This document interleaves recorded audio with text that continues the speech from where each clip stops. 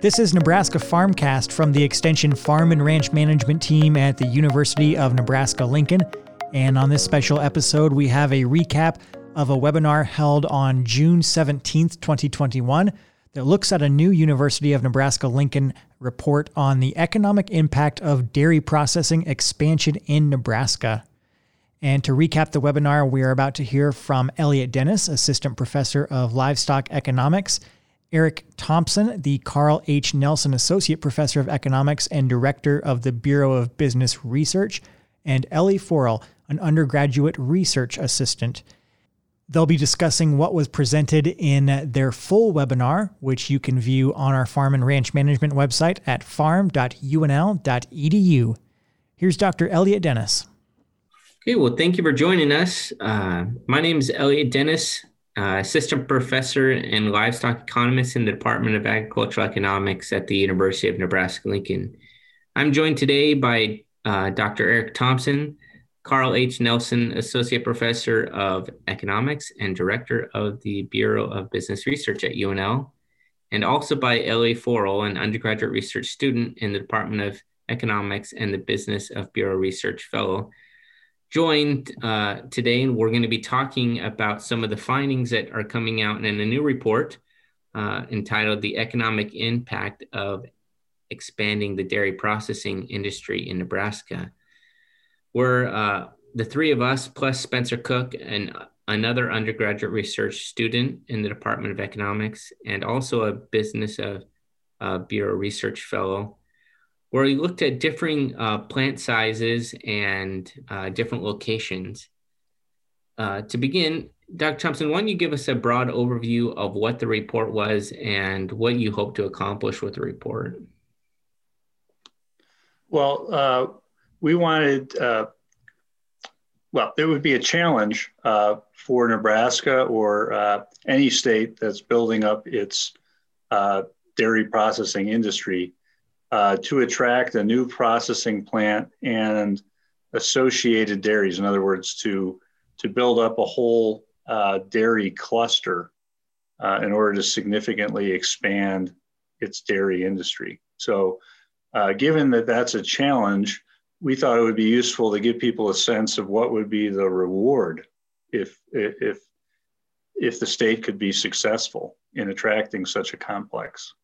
And so that was the purpose of our study, was to model the various major types of dairy processing businesses, plants, such as butter, cheese, yogurt, or fluid milk plants.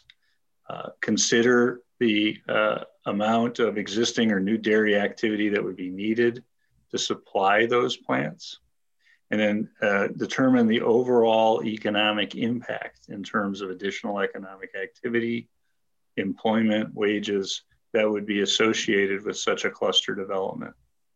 And we went and did that for the example of three communities: Grand Island, Norfolk, and the Nebraska portion of the Sioux City metropolitan area. But really, such a development could occur in many communities within Nebraska, at least mid-sized and up communities where there would be a sufficient labor force. Yeah, one of the reasons why Nebraska is potentially being considered for a new, or has the potential for an existing or new processing plant has to do with the relative dairy productivity that's in the state. We showed some of the decline in the number of dairy cows, but a sharp increase in the productivity per cow that's been happening really since 1930, as well as an accompanying figure that showed the relative difference in milk fat content and per cow productivity between Nebraska and the U.S. on average.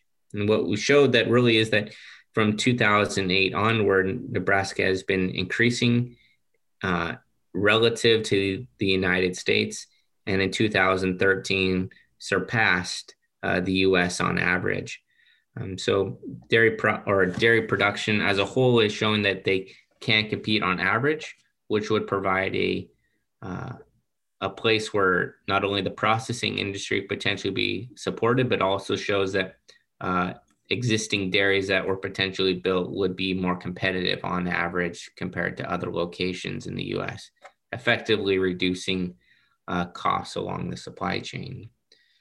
Ellie, you also looked at, as the first step, trying to compile similar studies that are both available in the private industry and in the public industry, and really tried to show these reports across different states and how report estimates might have differed.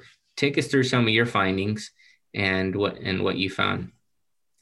Sure. The biggest finding is that a lot of different studies have a lot of different definitions of the dairy industry and what goes into that, and that affects their outputs greatly. So a lot of the public studies had a similar definition to ours of the dairy industry, which is milk produced by cows in the state and then processed by the state. But other studies, particularly in the private industry, had a larger emphasis on the retail activity, which really emphasized the processing impacts in those states.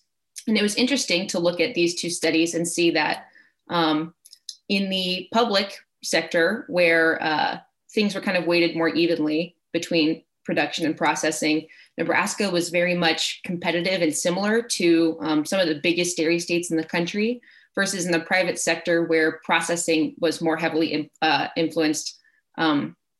There were much larger differences in the total economic impacts per cow in every state. So the takeaway from that was really that the way to grow the dairy industry in any state, particularly in our state, is less so just gaining more dairy cows and perhaps increasing the dairy industry generally. So by getting those clusters of processors and producers. And Dr. Thompson, you mentioned that the report was trying to estimate what would the economic impact be for an additional processing capacity plus the associated dairies. Maybe you can tell us briefly about the model that you used to come up with these economic impacts, and also highlight some of the key findings and broad takeaways from the report.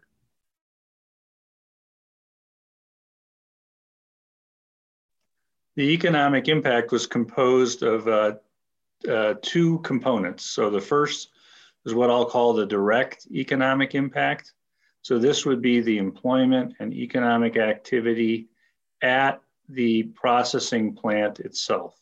So the four types of dairy processing plants we looked at were cheese, butter, yogurt, and fluid milk plants.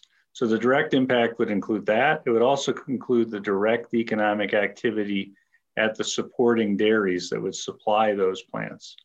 I think in many cases, those would be new dairies, but it could also mean the expansion of existing Nebraska dairies. So the direct impact was the direct activity in the dairy industry. And that was quite a large part of the overall economic impact. However, there was also an additional economic impact in these economies called the multiplier impact.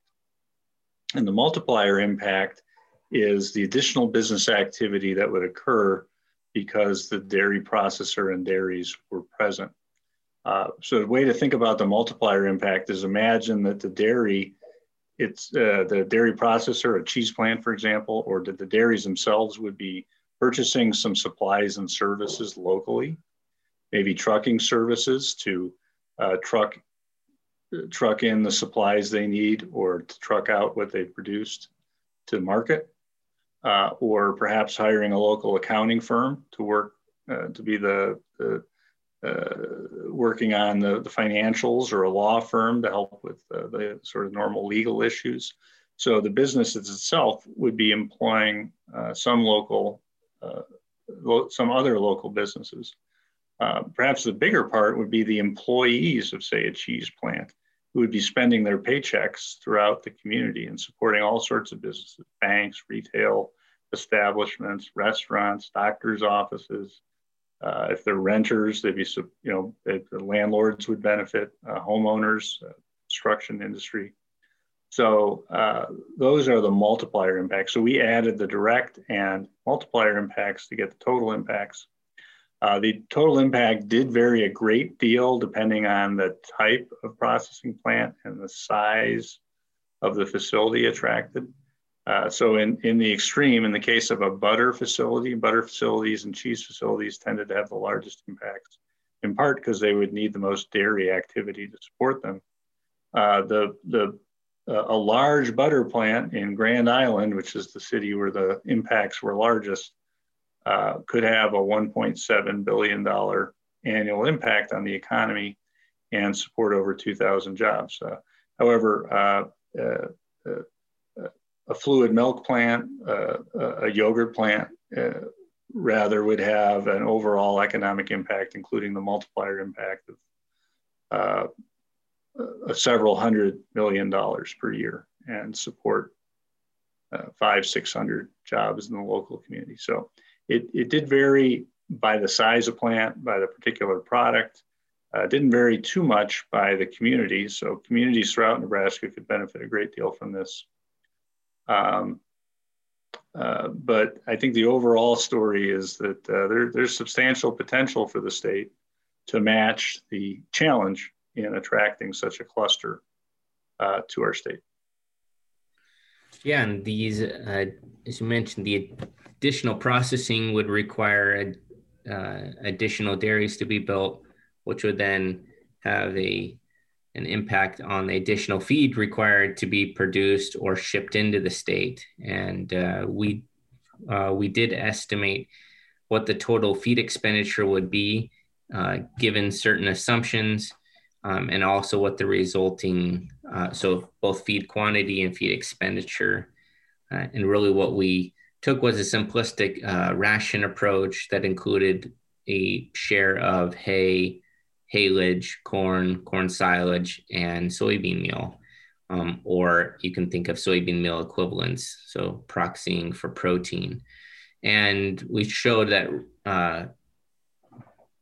that because of the additional dairies, plants that required more existing dairies are going to have a larger impact on the feed requirements. So once again, the butter and the cheese plant are going to have the largest impact on the total feed resources required to support the dairies, which would then go to support the those types of plants.